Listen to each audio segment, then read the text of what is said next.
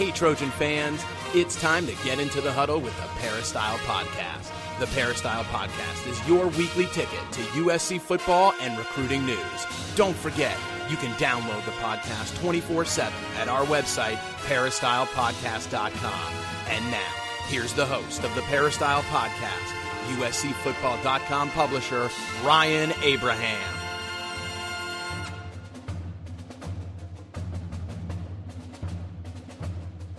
Hello, Trojan fans. Welcome to another exciting edition of the Peristyle Podcast. Today is September 15th, 2014. We've got a big show for you this week, talking about, of course, USC being upset on the road 37-31 to Boston College, laying an egg after that exciting win up on the farm against Stanford. We got Dan Weber coming up later on in the show.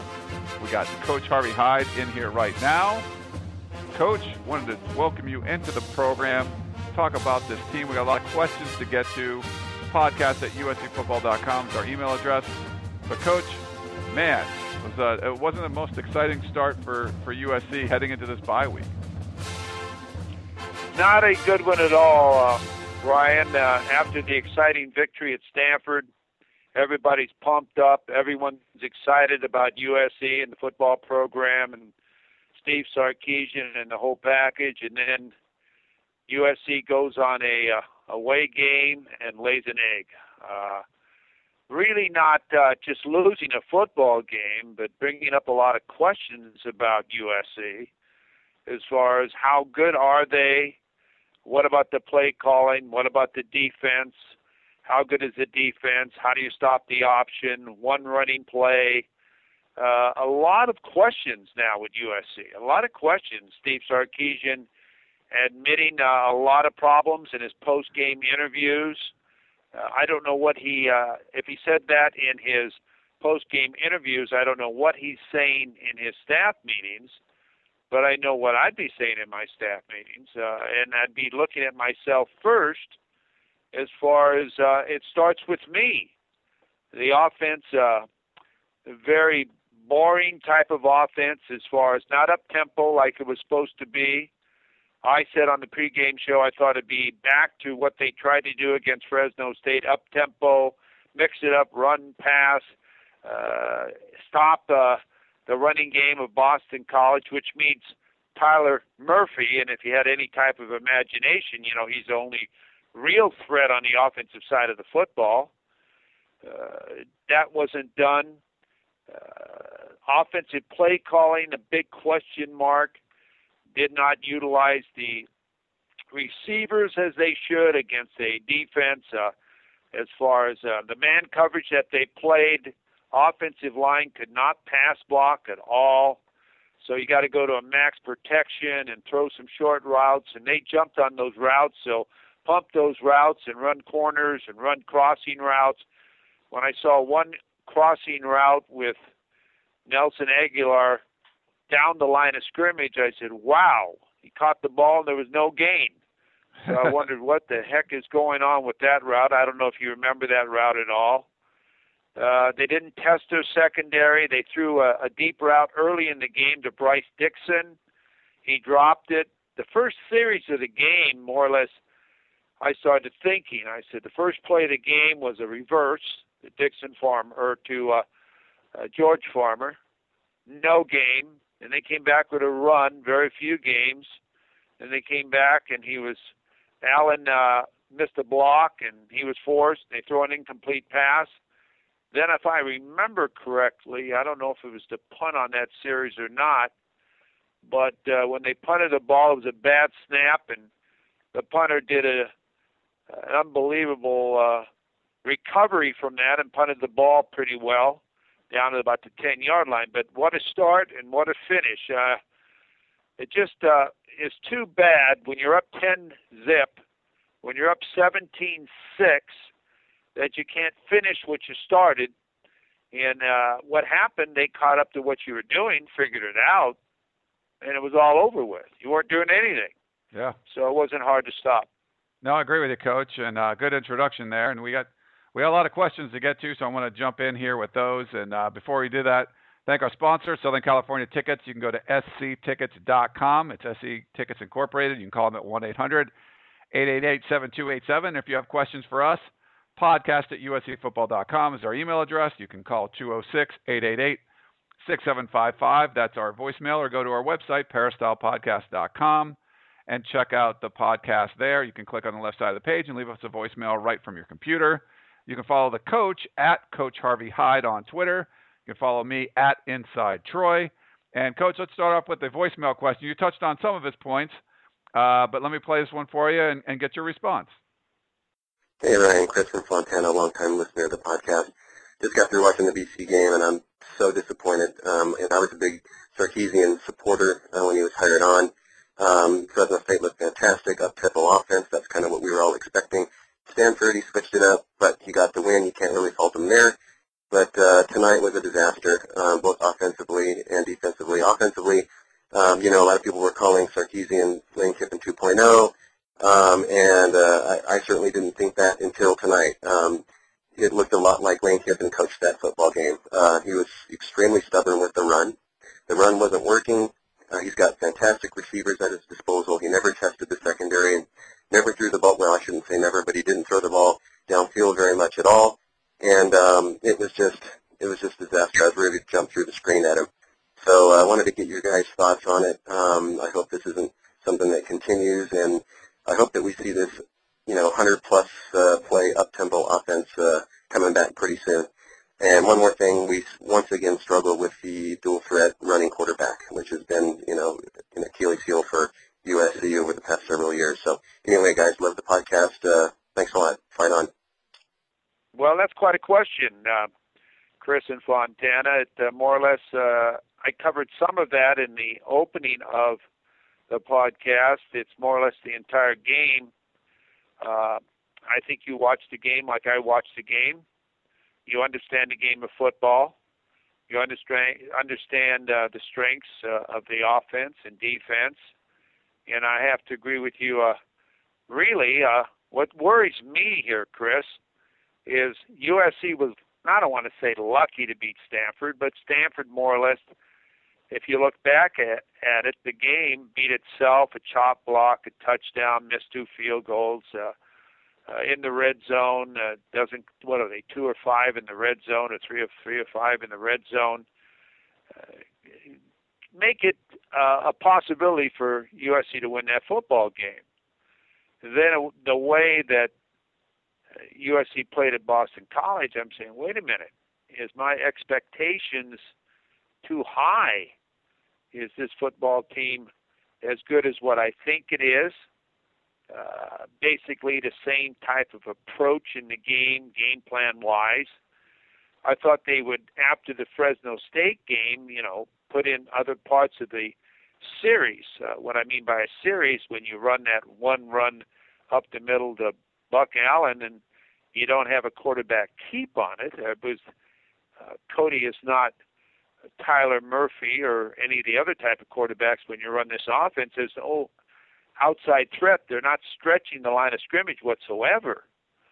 I mean, they don't have option, they don't run toss, they don't put any type of quarterback keeps. They ran the bootleg twice and made 25 yards or 20 yards each time and never ran it again. Run the bootleg and run a drag, or do some crossing routes or deep post off that action. Sprint away from where you're getting forced, because the offensive line could not block the defensive line of BC. And basically they got beat on both sides of the line. The offensive line got beat by their defense, and same the other way. So I wasn't happy with the defensive performance. As you mentioned, I don't think they stopped. They saw the sweep. They got beat by their old sweep. They couldn't stop anything the outside, whether it's Tyler Murphy or a sweep or an option. They ran 3 types of outside plays and didn't stop any of them. So it wasn't a good day for USC, and you just hope that it's repairable, and you go back and try to put it back together where you get your confidence of your team back. Your team goes back there trying to make an impression on the East Coast, and basically Boston College is the one you're impressed with. I sure wouldn't want to play Pitt. Yeah. Pitt beat them 30-20, and Pitt runs up and down the field on them. And Tyler Boyd, their sophomore receiver, catches 2 touchdown passes on them. Yet USC doesn't at all test the secondary, as Chris mentioned, in any way. Any type of way of throwing the ball down the field. They threw 2 balls down the field, one to Nelson Aguilar, and he was forced out of bounds. Early in the game to Bryce Dixon, and he should have caught that for a touchdown. But never again did they come back with any type of pass play, any type of pass over the middle. When they jumped on those slant routes, run some slant corners, pump it and throw a corner route out there, that one pass they almost intercepted. If you'd have pumped that and put the ball up in the air, that guy would have not known what hit him. So it's easy for me to sit back today and say this, but these are things I see during the game. If you watch the game on television, you hear the announcers talking and saying the same things I'm almost saying now. So it's not just my opinion. I think it's opinion of anybody that knows football. Yeah, I agree, Coach. Well, thanks for that question there, and lots of questions coming out of this game, and we'll keep going through them, and we'll chat a little bit more about it, Coach, just you and me. But Melvin wanted to know, what do you think our problem on defense is against the run? Weak personnel against the run, meaning that our linebackers and cornerbacks can't support the line coming in to stop the run, or is it our defensive line, or is it defensive strategy and defensive coordinator that has to come up with better schemes? What do you think about the run-stopping ability of this team, Coach? They ran for over 450 yards to USC's 20 on Saturday. Well, I'm starting to think that maybe the defensive front isn't as physical as what we thought it was, or as quick. I don't see any push out of it. They're always playing on the line of scrimmage. I never see much penetration. I see Leonard Williams penetrate at times. I don't see a great pass rush by the defensive line of USC. They don't stunt their backers much, so you don't get much help, but you don't see on their rush much penetration on the other side of the football. So it seems like they're always catching, or guys are getting a start on them before they get going. As far as the outside containment, I see nothing there. I don't understand what they're doing defensively. I see the shoulders of the defensive ends face not square down the line of scrimmage where they can stop an option, and one guy's got the quarterback and the other guy got the pitch guy. I see the shoulders turn towards the quarterback coming, and he knows right now I'm going to toss the ball. That's what you key. And but there's nobody on the toss guy. So I wonder if they've ever, when I look at it sometimes, I wonder, did you ever scout this team? Did you know what this team does? And it's obvious the person you want to take out of the game is Tyler Murphy. I mean, he was coming into the game, he was one of the top rushers in the country. As a quarterback, let him throw the football to beat you. Stop the run and let him call. Get up there, 8 in the box if you have to. Do whatever you have to do to stop the run.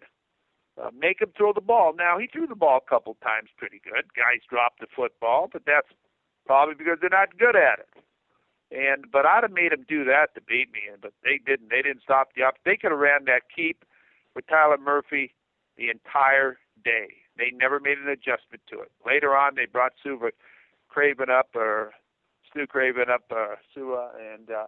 he made a good play on one. But otherwise, man, it was a long day.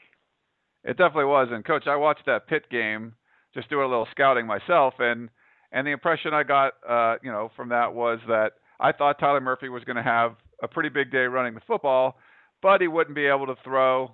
He just wasn't all that accurate. It just didn't look comfortable when he was throwing the football. And he only threw for 54 yards in that game, but he had a bunch of drops. I mean, he had a couple passes like tight ends where the play action worked, and he got guys open, and he had time to throw on the run, hit guys, and they dropped it. So he could have had better passing numbers than that, but I didn't expect him to run for 191 yards and pretty much run at will. And I mean, he made it look easy out there against this USC defense. Well, Ryan, they didn't have to pass the football. There was no reason to pass the football. They ran the football. They gave SC different types of looks. They went over, unbalanced, high, option, read run, read option. They did it all, and they did it well. And, man, I'll tell you, it looked as though SC wasn't prepared for that. But they did it well, and they ran their offense, and their head coach is a spirited guy, and he had them guys believing. You got to put them away when you're on the road and you're up 10-0. You got to put them away. And SC never put them away. They let them hang in there, and the longer the game went on, the more confidence they got. The crowd got into the game, and they believed they could beat this team from USC. At the beginning of the game, you could look on the coach's face and see he was scared like they were. They had to play. It's like they're in a foxhole. They had to play hard, and they did. They got down, but they fought back when there was 17-6. Then the game went into halftime, and they were ahead at half, I think 20-17. They said at half, we got a chance. We can win this football game. And they did. And when it was too late, SC opened up and did what they should have done the whole game, throw to the receivers and forget the run, because they have one running play, and they figured that one out and go for it. But they didn't do that, and at the end of the game, it was too late. And I really feel possibly if they'd have gotten that onside kick, there's a lot of if they'd have gotten this and if they'd have done that, they were starting to do things there at the end of the game where they would have caused a lot of problem for BC. So, that's what I saw. Well, you mentioned that, and Edward had a question along those lines. Question that needs to be asked is, why did Cody Kessler and Steve Sarkisian wait until the fourth quarter to start passing the football? BC got our run down early, but we still used it. I hope SC starts to get more of a balanced offense, especially if they want the Pac-12 championship. That's Edward. Well, if you have the receivers you have, and I think you have one of the top group of receivers in the country, I haven't seen anybody to match them so far. I certainly would utilize them. I really would, and I'd figure out a way to pass block. Currently, right now, they can't pass block. So you're going to have to figure out a way of a max protection, block down to the inside, run two backs in there and have the backs pick up the outside guy. Do something and throw the football to your three receivers. Just have three receivers and do crossing routes and deep routes and comeback routes and middle routes and delay routes and delay screens and everything. You just got to do something because, they're going to figure out the one running play. And right now, when you figure that out and you have no outside threat, why not just pinch it down? Why do you care about anything to the outside? So that's what they're doing now, and they figured out, too, when you watch the tapes, that they're not very good at pass blocking. If you watch the offensive line, their positioning, they cross-charged. They couldn't pick up the cross-charge. Their shoulders were turned. They were already turned before the guy got to him and gave him room to get through to pressure Cody. And what's that done to Cody now? He's got it in his mind that I better get this ball off in a hurry because I don't have confidence in my offensive line. I hate to say that, but that happens after a couple of games. You start to say, I'm not getting the pass protection I have, so I can't make my normal reads. I got to get rid of this football. And he's lost some confidence in that. I can see that happening. It happens to anybody. I used to say, you think it's fun to stand back there? Let me give you the football, take a tackle, and put him back there, and let's find out what it feels like to get hit as a quarterback back there. So you better block up there. So I think that's where we are, and everybody's dejected, and I think most of all, what everybody is, Ryan is embarrassed because they watch their football team get outcoached, outmanned, outplayed in all aspects of the game. Yep, hard to argue with that, Coach. But we got a couple more. Tarek had a question. Sua Cravens does a good job playing that Sam linebacker spot. Why not just have him man that spot full-time since we have two good safeties in Leon McQuay and Gerald Bowman? That's from Tarek. Well, I don't know. Obviously, they have their reasons. I don't know what their real schemes are. I don't sit in their staff meetings or understand why they're doing this and that. All I do is see what's happening. So Sua does do a good job on that. He made some good plays. In fact, I almost gave him, if you're going to give somebody the defensive player of the game, I almost gave it to him. I did give it to him. That's right, I did give it to him. It was between him and Gerald Bowman. I did give Sua Craven. He made some plays. He was a playmaker. Yeah, early in the game, too. He made a bunch of plays behind the line of scrimmage that actually disrupted the Boston College offense. When that stopped and they got a bunch of yards on first down, they just kept rolling. You're exactly right. I was just thinking about that when before you started saying it. You're exactly right. Why they do it, I don't know. Maybe they will do it. Maybe he doesn't want to play it, but he plays it, and he does a good job when he's there. They got to make some corrections on all of this. So when you start to face these other teams that have these running quarterbacks, I mean, there's some problems down the road here with Arizona State. They look really good, and Arizona, and think about you don't have to play Oregon, but the other teams you have to play. Wow, I'll tell you, going into Utah is not going to be easy either. No. So a lot of these games earlier when we were looking back, all of us, not just me, and you said, oh, they beat Stanford. Oh, this one's winnable. That one's winnable. This one's winnable. This one we can win. It'll be tough, but we can win this game. Well, right now everybody's saying, I don't know which one's winnable. Yeah, losing that that's game. what I'm thinking today. No, yeah. I mean, any game on the schedule is now losable because of that game against Boston College. That's right. Yeah. I mean, Fresno State, everyone was coming away feeling good. You feel good about Stanford. Even if it was ugly, it's still a really powerful team. But Fresno State's given up 50 points to all three of their opponents so far this year. So you thought that this offense would get back to the Fresno State level, but it looks like that's more of the exception than the rule, because everybody that's played Fresno State, even teams that are struggling like Nebraska, they put up 50 points on Fresno. I agree 100%. That's why I say that there's no more gimmies. Not that there was any to start with, but you thought you'd be just better than some teams. You'd just athletic them. You have more players than they do. But yeah. Right now, I don't see that anywhere. I see every game being a struggle. All right, well, we got one more question, and we can chat a little bit more. Taylor D. says, got to hand it to Coach Sark and Coach Wilcox. If there was ever a time to make Tyler Murphy look like Vince Young, doing it on a national stage was it. Seeing that this defense is having trouble with setting edges and containing quarterbacks gives me worries the rest of the way. It's no secret that after Ed Orgeron took over last year and installed a more physical practice schedule, one that tackled more, that our defense started playing better. Do you see Sark doing something similar? And secondly, what will it take for Wilcox to make adjustments in the second half? The next time we see an adjustment from his defense this year will be the first time. Harsh words there from Taylor D. Well, Orgeron did bring a toughness to the defense at USC. That's his personality. You better play tough. Yesterday I saw a lot of missed tackles. I saw, I don't want to make excuses, but it just didn't look like athletes playing at times. I mean, a guy would make a cut on the ball, they would fall down, or the guy would run over him, the running back. And look at these guys are freshman running backs. The little receiver, number 6, that ran that little 5'6", 150 pounds. Wow. I mean, he was electric. He was electric. I mean, it was unbelievable. I'm surprised he didn't run that reverse another time. I really am.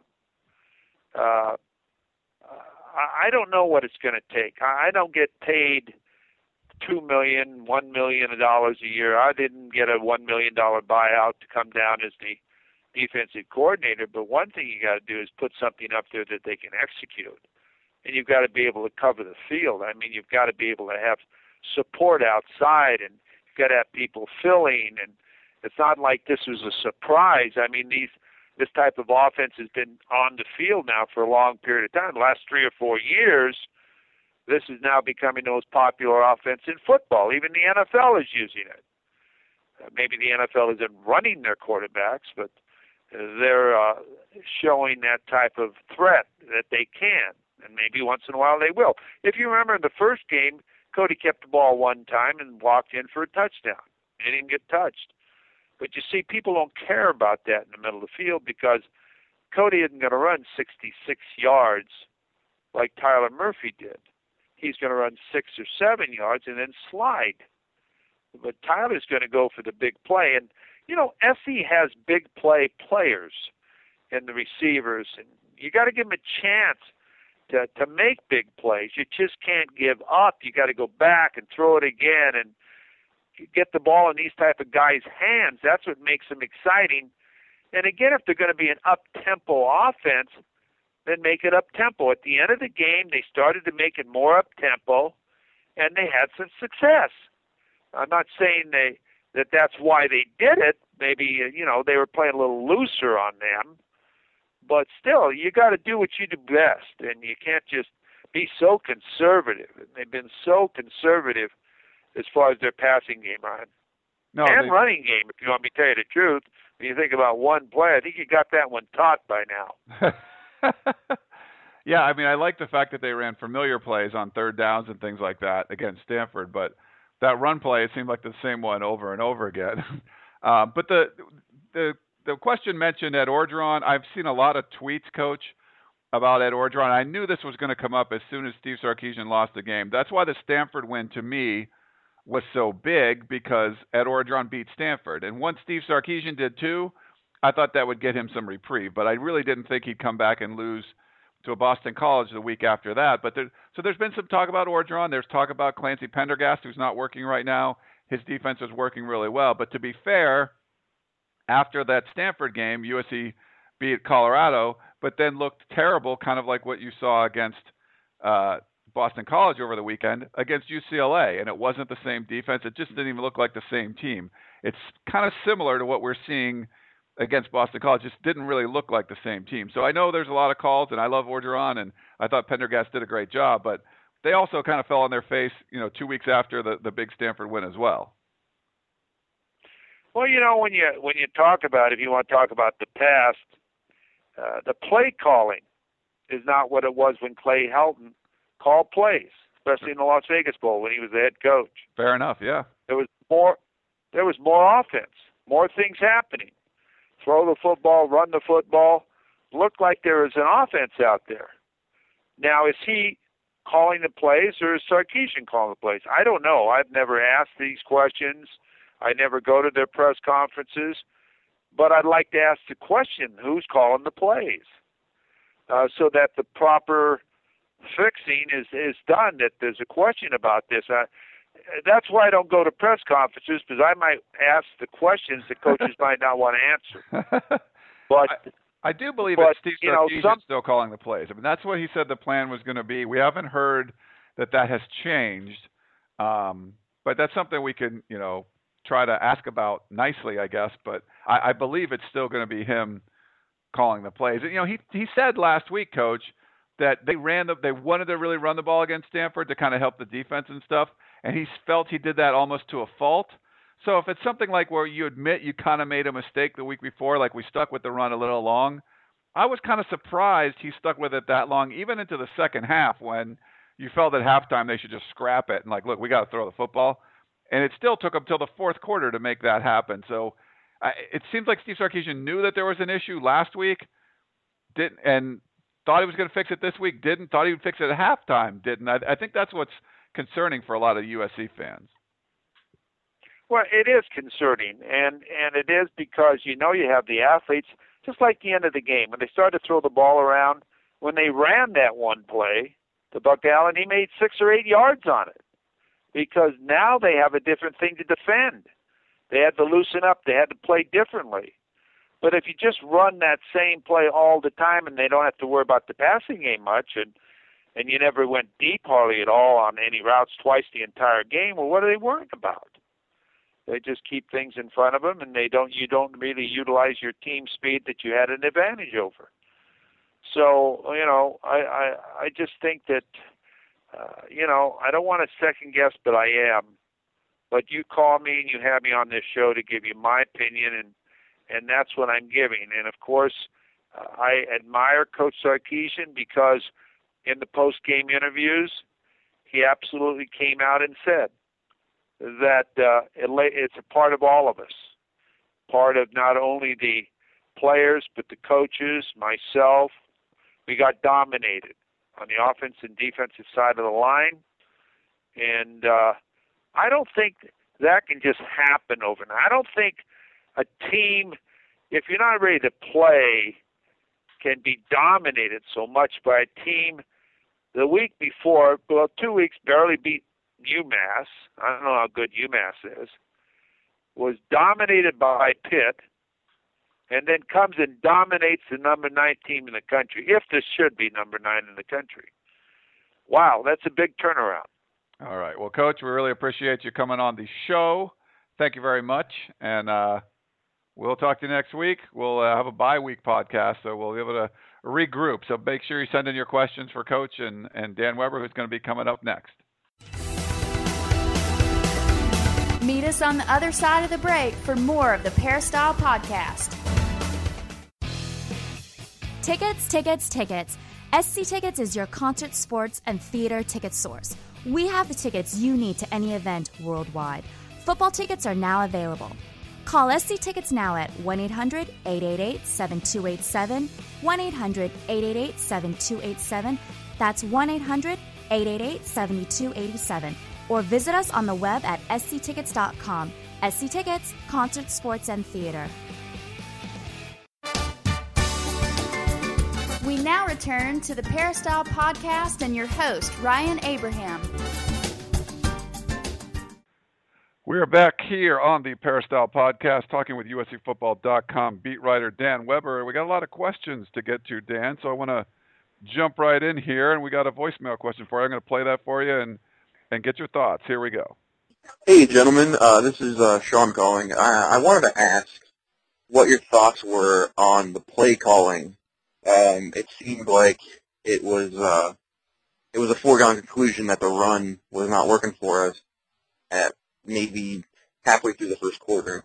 Why is Sark so begrudgingly just going with the run? I think a lot of people are frustrated with that. Thanks for the question. All right, bye.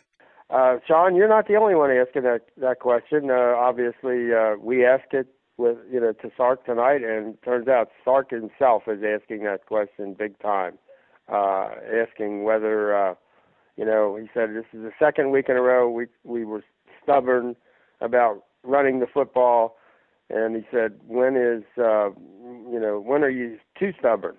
And he pretty much admitted last night against Boston College he was too stubborn. Because I asked him, for example, said you ran Buck Allen 15 times for 31 yards. You threw it to him 9 times for 118 yards. So wouldn't you be better off just throwing it to him a whole lot more, since they didn't show any ability to stop him catching the ball, and they sure were able to stop the run. And Sark pretty much, I think, admitted that this is a team that has to decide, are they going to throw the ball to set up the run? Are they going to run the ball to set up the throw? I think he didn't admit that they'd already figured that out, but I think they figured it out, that this is going to have to be a team that throws the ball to set up the run, not the classic run, play action USC team. This is going to be a team that's going to have to come out with a lot of wide receivers and a lot of quick action. They can't afford those 3 and outs that they're getting when they go, run nothing, and then 3rd and long. That just doesn't work. And then 6 straight times they, 3rd and long, they get no offensive rhythm at all. And this team can't play. You can't run this system if you have no offensive rhythm and if your offense isn't on the field. And then that really makes life difficult for the defense. So in every way, they got to get that right. I think they're going to go the other direction. They've got a lot of wide receivers. They got a quarterback that throws the ball quickly, throws it on the run. And maybe for a young offensive line, you're better off when you be a pass-first team, and they really, get the pass blocking down, and they get the quick release down, and all that kind of thing. And the thing I think about, when you're throwing the ball, those quick things and those flares and all of that to Buck Allen, that's just a long handoff, really. I mean, that's what you want. I mean, instead of handing him the ball with two guys grabbing him by the ankles before he gets started, why not get him where, that they, get him out in space a little bit, then get him the ball and get him, that obviously to me, that's, with this team, when you look at all its weapons, that's the number one weapon, is getting the ball to Buck in space. And, that the ideal thing about that is you don't know where if you're the defense, you don't know where he's going. I mean, you can go any sideline to sideline. I mean, you can run wheel routes and run him deep either as well. But they got to figure this out, this offense, and they at least are asking all the right questions, Sark is. Now, hopefully, he's got the right answer already. I think he knows the answer, and he knows last night he screwed up. Yeah, I agree. Hard to disagree with that one, Dan, and I don't think anyone from USC Nation the Trojan Nation will disagree with you there. We got another question. He says, sorry, but I'm a little confused. What am I missing? They loaded the box against the run, and we did not. Worst play calling on both sides of the ball. David from behind the orange curtain.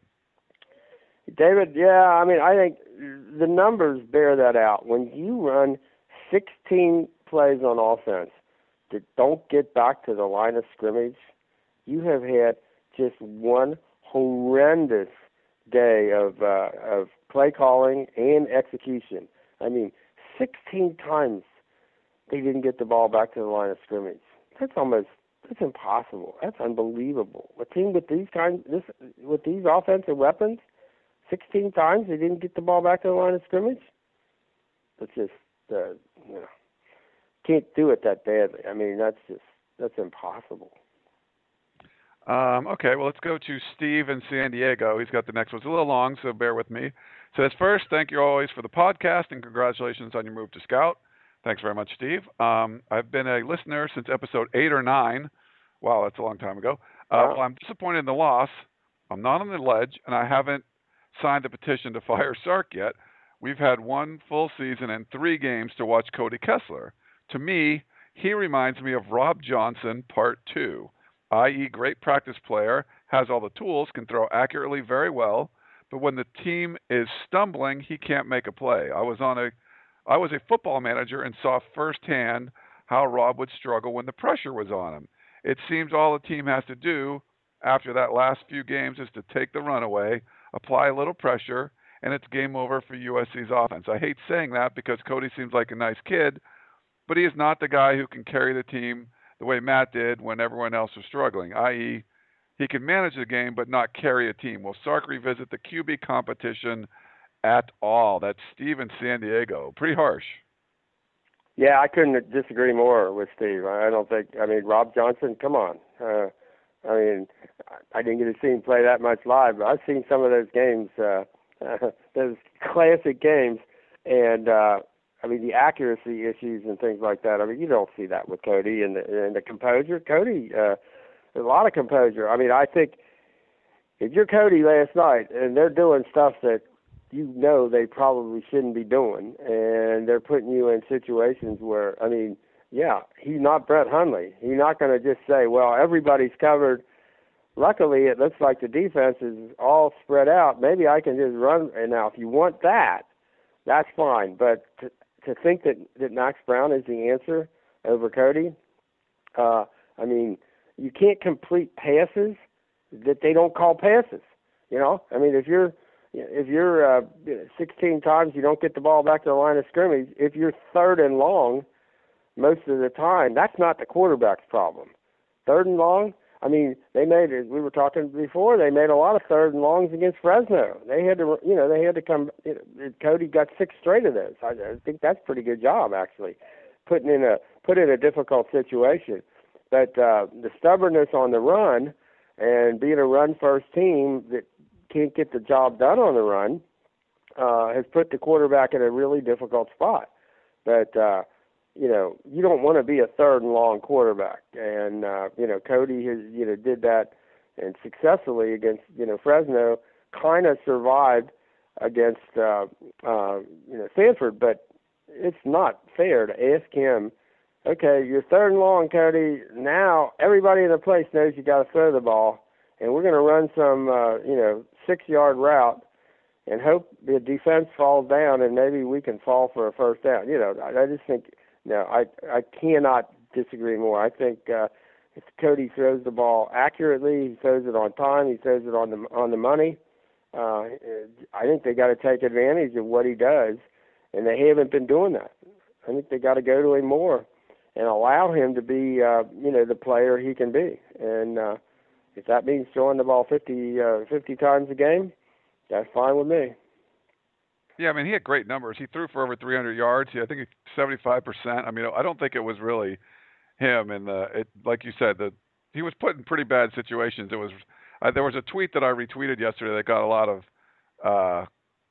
traction, where it was kind of like run, sack, punt, repeat, and I had tweeted that, and like it happened again. It was like I think there were 6 drives in a row that were 3 plays for USC. So I can't put that all on Cody Kessler, like you said, Dan. I can't put it on him at all, actually. I mean, really. And I know people say, to run this offense, you really do need a quarterback who can run the ball. Yeah, and then you end up with, what Arizona State and UCLA are going to play, and both of their quarterbacks are hurt. I mean, and I'm not sure that that's the way you want to go, where that, in order to, save you, you need a quarterback who can absolutely run the ball. I think Cody is well, set up to run this offense. I think the offense has got to just, start using everybody to their ability. I mean, Buck Allen, I think, is as good a, pass receiver as anybody in college football, and he can catch and convert it. And I think they've got to do more to, he got 118 yards receiving and 9 catches yesterday. That just, Boston College had no answer for him. And, it wasn't Cody's fault that they called him 15 runs for 31 yards. I mean, that, what if you just reverse those? It might have been 100 more yards for Buck. So I think placing any blame on Cody at this point is not right. All right, let's go to Stephen Poway had a question. It started off with shoes, so I know I wanted to ask you about this. And actually, if you listen to Coach Harvey Hyde and Pete Arbogast on the broadcast, the Trojan Brunch they do Sunday mornings, they talked about this too. And Pete Arbogast, who didn't feel that there was an issue with footing and stuff, and Harvey Hyde did, and a lot of the callers end up feeling that too. But Stephen Poway had this question, so I wanted to get your thoughts on this, Dan. Did the equipment managers bring the wrong shoes? Seriously, it looked like several USC players, Buck Allen, Juju Smith, among others, were literally skating on ice.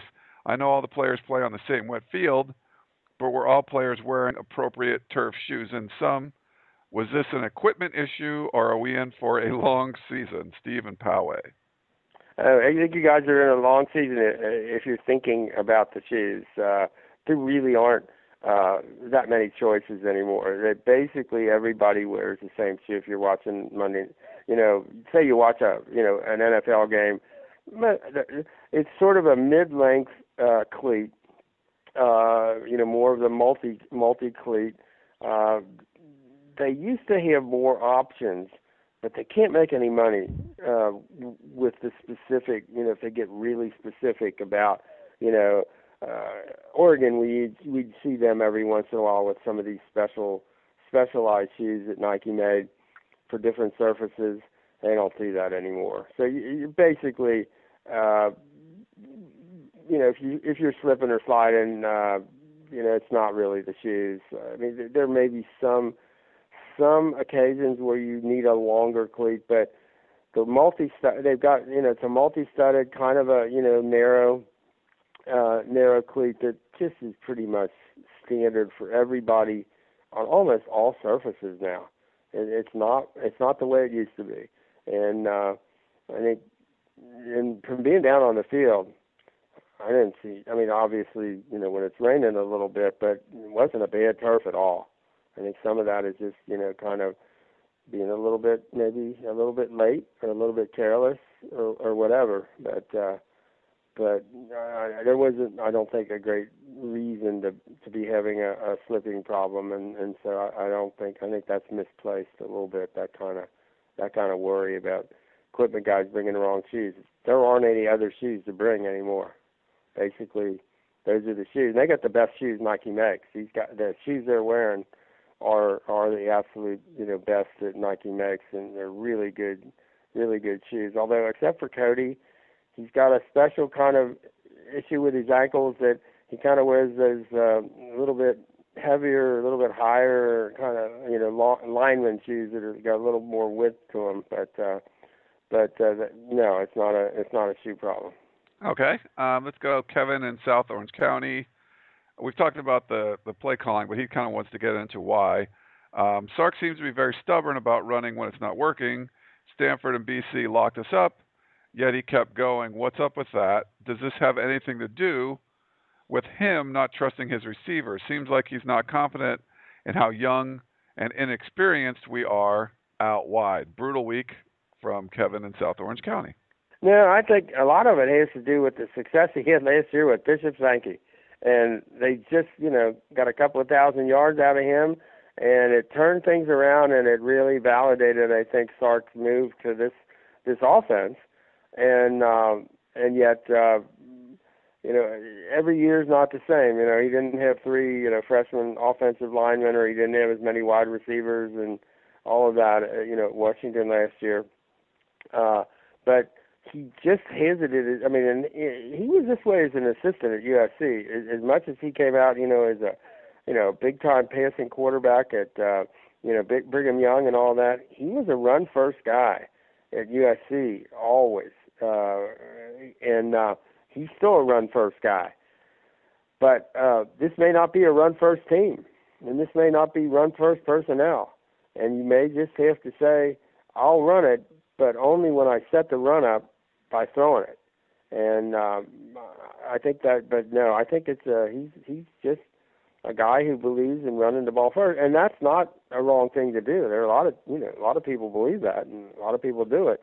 I'm not sure you can do it. I mean, we were trying to think, has there ever been a team at this, say a top 10 team, which they were last week, that had that many 3, true freshmen, offensive linemen, another first-time starter, and we couldn't ever think of one. And that's probably because I don't think there has been. I mean, I don't know that you could even go try to find any place where anybody, at this level has played 3 true freshmen. And it just doesn't happen.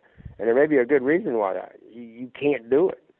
So, is that something you got to factor in terms of, whether you become a run-first team or whether you try to be a completely multiple team that can, run everything, much as they're trying to do on defense with a kind of a multiple defense, and it was obvious they're not a team that can do that.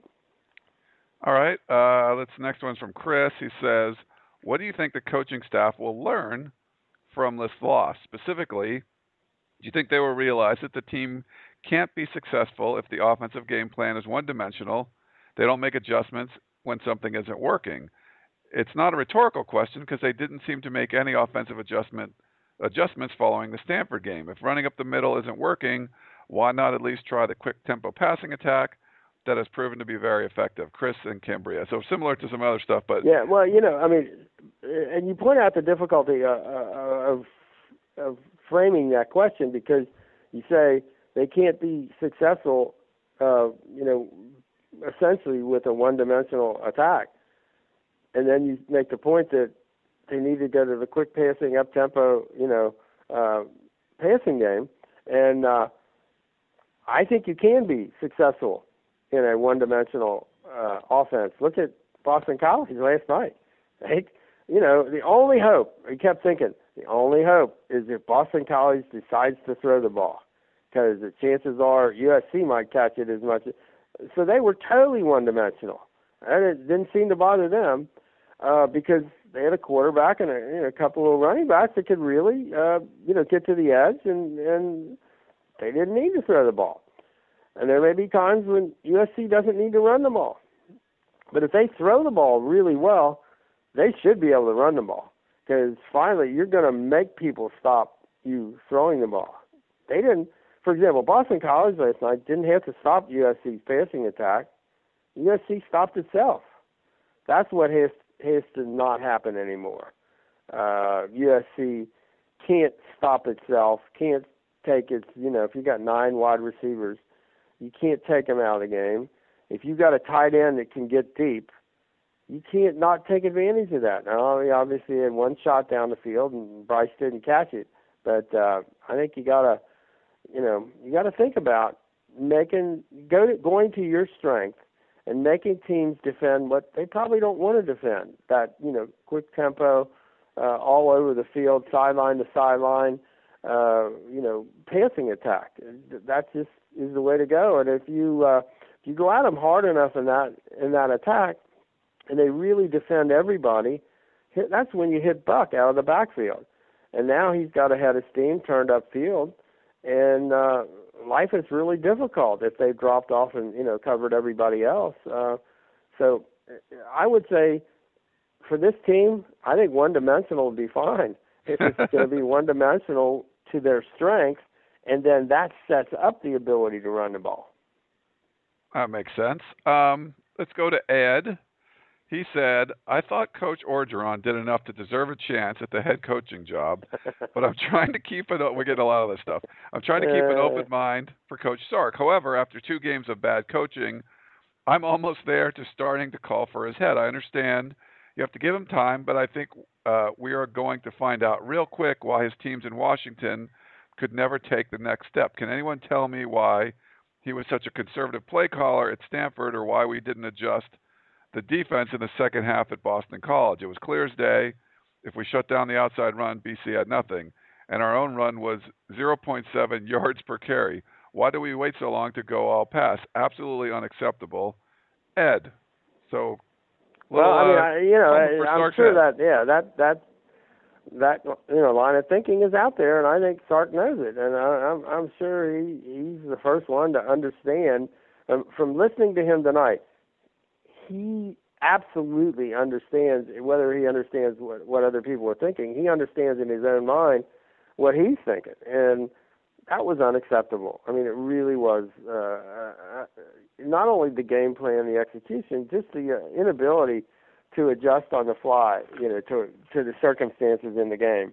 And the inability to make changes, to try to turn things around, or, just the unwillingness to do that, and to just say, well, this is our game plan, we're sticking to it, and we're going to make it happen. Well, no, you didn't, and you couldn't. And, it's just, I think it's the entire theme coming out of that game is what's going on here, and does this staff have the ability on both offense and defense to learn from this, and to learn who their team is, and how they need to coach them in practice, and how they need to be able to, adjust in games. And the last 2 weeks, they dodged how many bullets at Stanford? Thank you, David Shaw. But they didn't dodge any last night, and Boston College didn't let them. They kept, firing at them. And just think about this. You talk about the inability on offense, but you were playing a team that could not throw the ball, and would not throw the ball, and should not throw the ball. How in the world did they gain, 481 yards on the ground? How's that even possible? I mean, the best teams USC's ever played, the best teams in the history of college football, shouldn't be able to gain 481 yards on the ground when you know they're not going to throw it, when you know they can't throw it. You can't let them. It was such a monumental fail all the way around in terms of game planning and execution and adjustment in the game. I mean, you can't do it any worse than they did. Okay, some of you will bring up the Washington State game last year, but it was bad. It was really bad. We got one last one for you, Dan. He says, we had the Orgeron talk. There's going to be some Pendergast talk, too. So he said, I'm not wanting to be negative or attack anyone here, but the season is honestly beginning to feel sickeningly like a Kiffin rewind because Sarkisian is exhibiting the same unwillingness to adjust his play calling and unwilling to let his offensive coordinator call the plays, but worse in a way because Wilcox seems to be emerging as inferior to Clancy Pendergast, and Nansen, he's talking about Johnny Nansen, seems to be emerging as inferior to last year's running backs coach. He doesn't even know who he is, but he thinks he's worse. If anything, I'd like reassurance that my observation is completely off the mark. What am I not seeing? This is from Julian. Julian, we're going to find out how accurate your observations are. That's the challenge. I mean, let's face it. Last year's staff, once Lane was gone, did one of the more remarkable turnarounds in college football history. What they did last year was almost impossible to do in the middle of the season. And, I don't know that it's ever happened before, ever happen again. I mean, last year, they did a wonderful job. I mean, there's no question about it in so many ways. Basically, they did a wonderful job, just on the defense coming in after, Monty and where that defense was. And, it wasn't perfect. And they had a couple of, Arizona State and the UCLA games, a couple of, blips. But that was, they ended up kind of almost a top 10 defense nationally. So that was pretty special effort. So it's not wrong, I think, to be comparing this staff to what that staff did last year, because that's a compliment if you're going to be compared to what that staff did. I mean, that was, and what that team did, and reacting to all the circumstances they found themselves in. And that's the challenge for this staff, I think, is to get this team to rally around, the way that team did last year. And, and you've got to give them something to rally around. You've got to make them, be convinced that that what you're doing is the right thing. It's a smart thing. It's the thing that's going to help you win. It's all about the team. It's not about individuals. All of those kinds of things. And I think they did that really well last year. That whole, the one heartbeat, one team. The CEO telling them, "This is your team. You take it over. You own this team. This is about you guys." And I think that's the challenge of a new staff coming in. And I thought they did it really well in the spring, and I think they did a really nice job over the summer. I think they had a really good August, but things have changed a little bit. Now you're getting into game after game, and you got other teams, hitting you in the nose out there and trying to stop you. And this is when, coaching really becomes important, and knowing who you are, and knowing how you're going to win, and knowing your players. And we'll see. I think this is a big challenge for a new staff, following a staff last year that had performed so unbelievably well, when they were up against it. Well, to me, Dan, is you said it exactly right, but the Stanford game was so important because Ed Orgeron's signature win was Stanford. Now, they laid an egg, too, against UCLA, so, the staff wasn't perfect. But the best win was a top five Stanford team, being able to beat them, rally. It just was so galvanizing for this whole team. That was amazing. So because Ed Orgeron was able to do that, Steve Sarkisian was going to be compared to him, followed up with another big win over Stanford in a similar fashion. I think that kind of bought him some time. But it would have bought him some time if he didn't lose to Boston College. That would have been okay. It bought him a week. Yeah. Bought him a whole week. And Ed had 2 weeks. Ed had the Colorado game after the Stanford game, and then they ran into UCLA. And I do think people used to say, you play Stanford, they beat you up, and everybody loses the next game or so. But the thing I'm thinking is, one of the things, especially if you play well against Stanford, or as USC has the last 2 years, is you're so impressed with how you've played against Stanford it's hard to move on to that next game. I mean, the Stanford game is such a one-of-a-kind thing, and coming back on the airport from the airport parking garage, I happened to be luckily on a bus with a bunch of UCLA guys coming in from Texas, and as much as they were excited about their win and the fact they won three games and not played really all that well, and went in without Hundley and all that, they couldn't believe that USC had lost. But the more they talk about and how could they possibly do this, the thing that kept bugging them was they can't beat Stanford. And doesn't matter. They absolutely can't beat Stanford, and yet they were just baffled by USC beat Stanford. I wish we could do that. And then thinking, how does the team that beat Stanford play like this against Boston College? And I told them, I said, none of us have an idea either. I mean, it's just, the more you sat there, you kept thinking, how does that happen? But you could tell people, I said, Stanford makes you think about them. The UCLA guys are thinking about Stanford, the USC guys are thinking about Stanford, and you got to figure out ways to put that Stanford game behind you.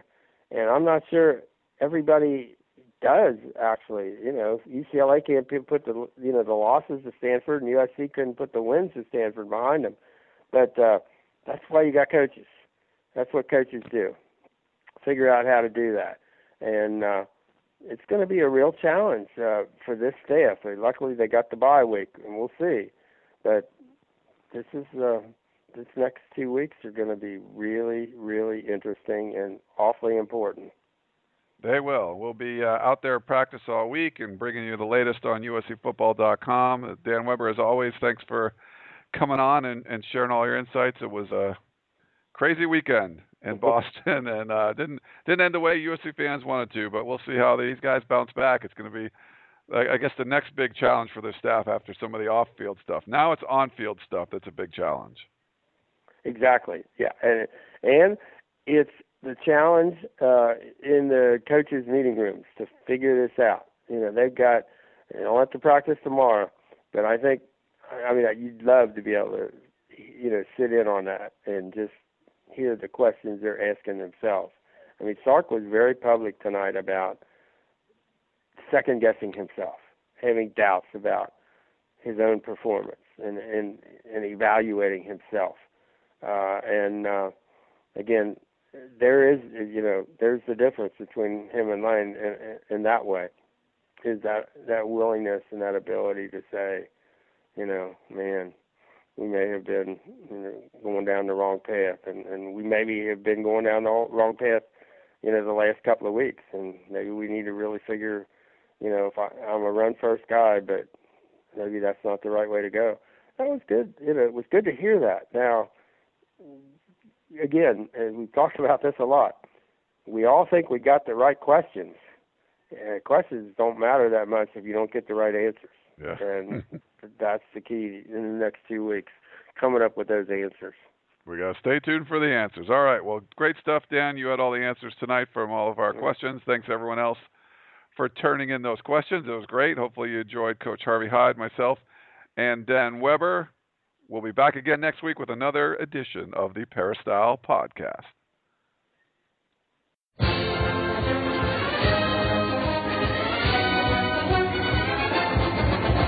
You've been listening to the Peristyle Podcast presented by USCFootball.com. Be sure to tune in next week for the latest news on Trojan football and recruiting. And don't forget, you can automatically download the podcast directly to your iPod or MP3 player for free. Just click the iTunes link on peristylepodcast.com or search for Peristyle Podcast at the iTunes Music Store.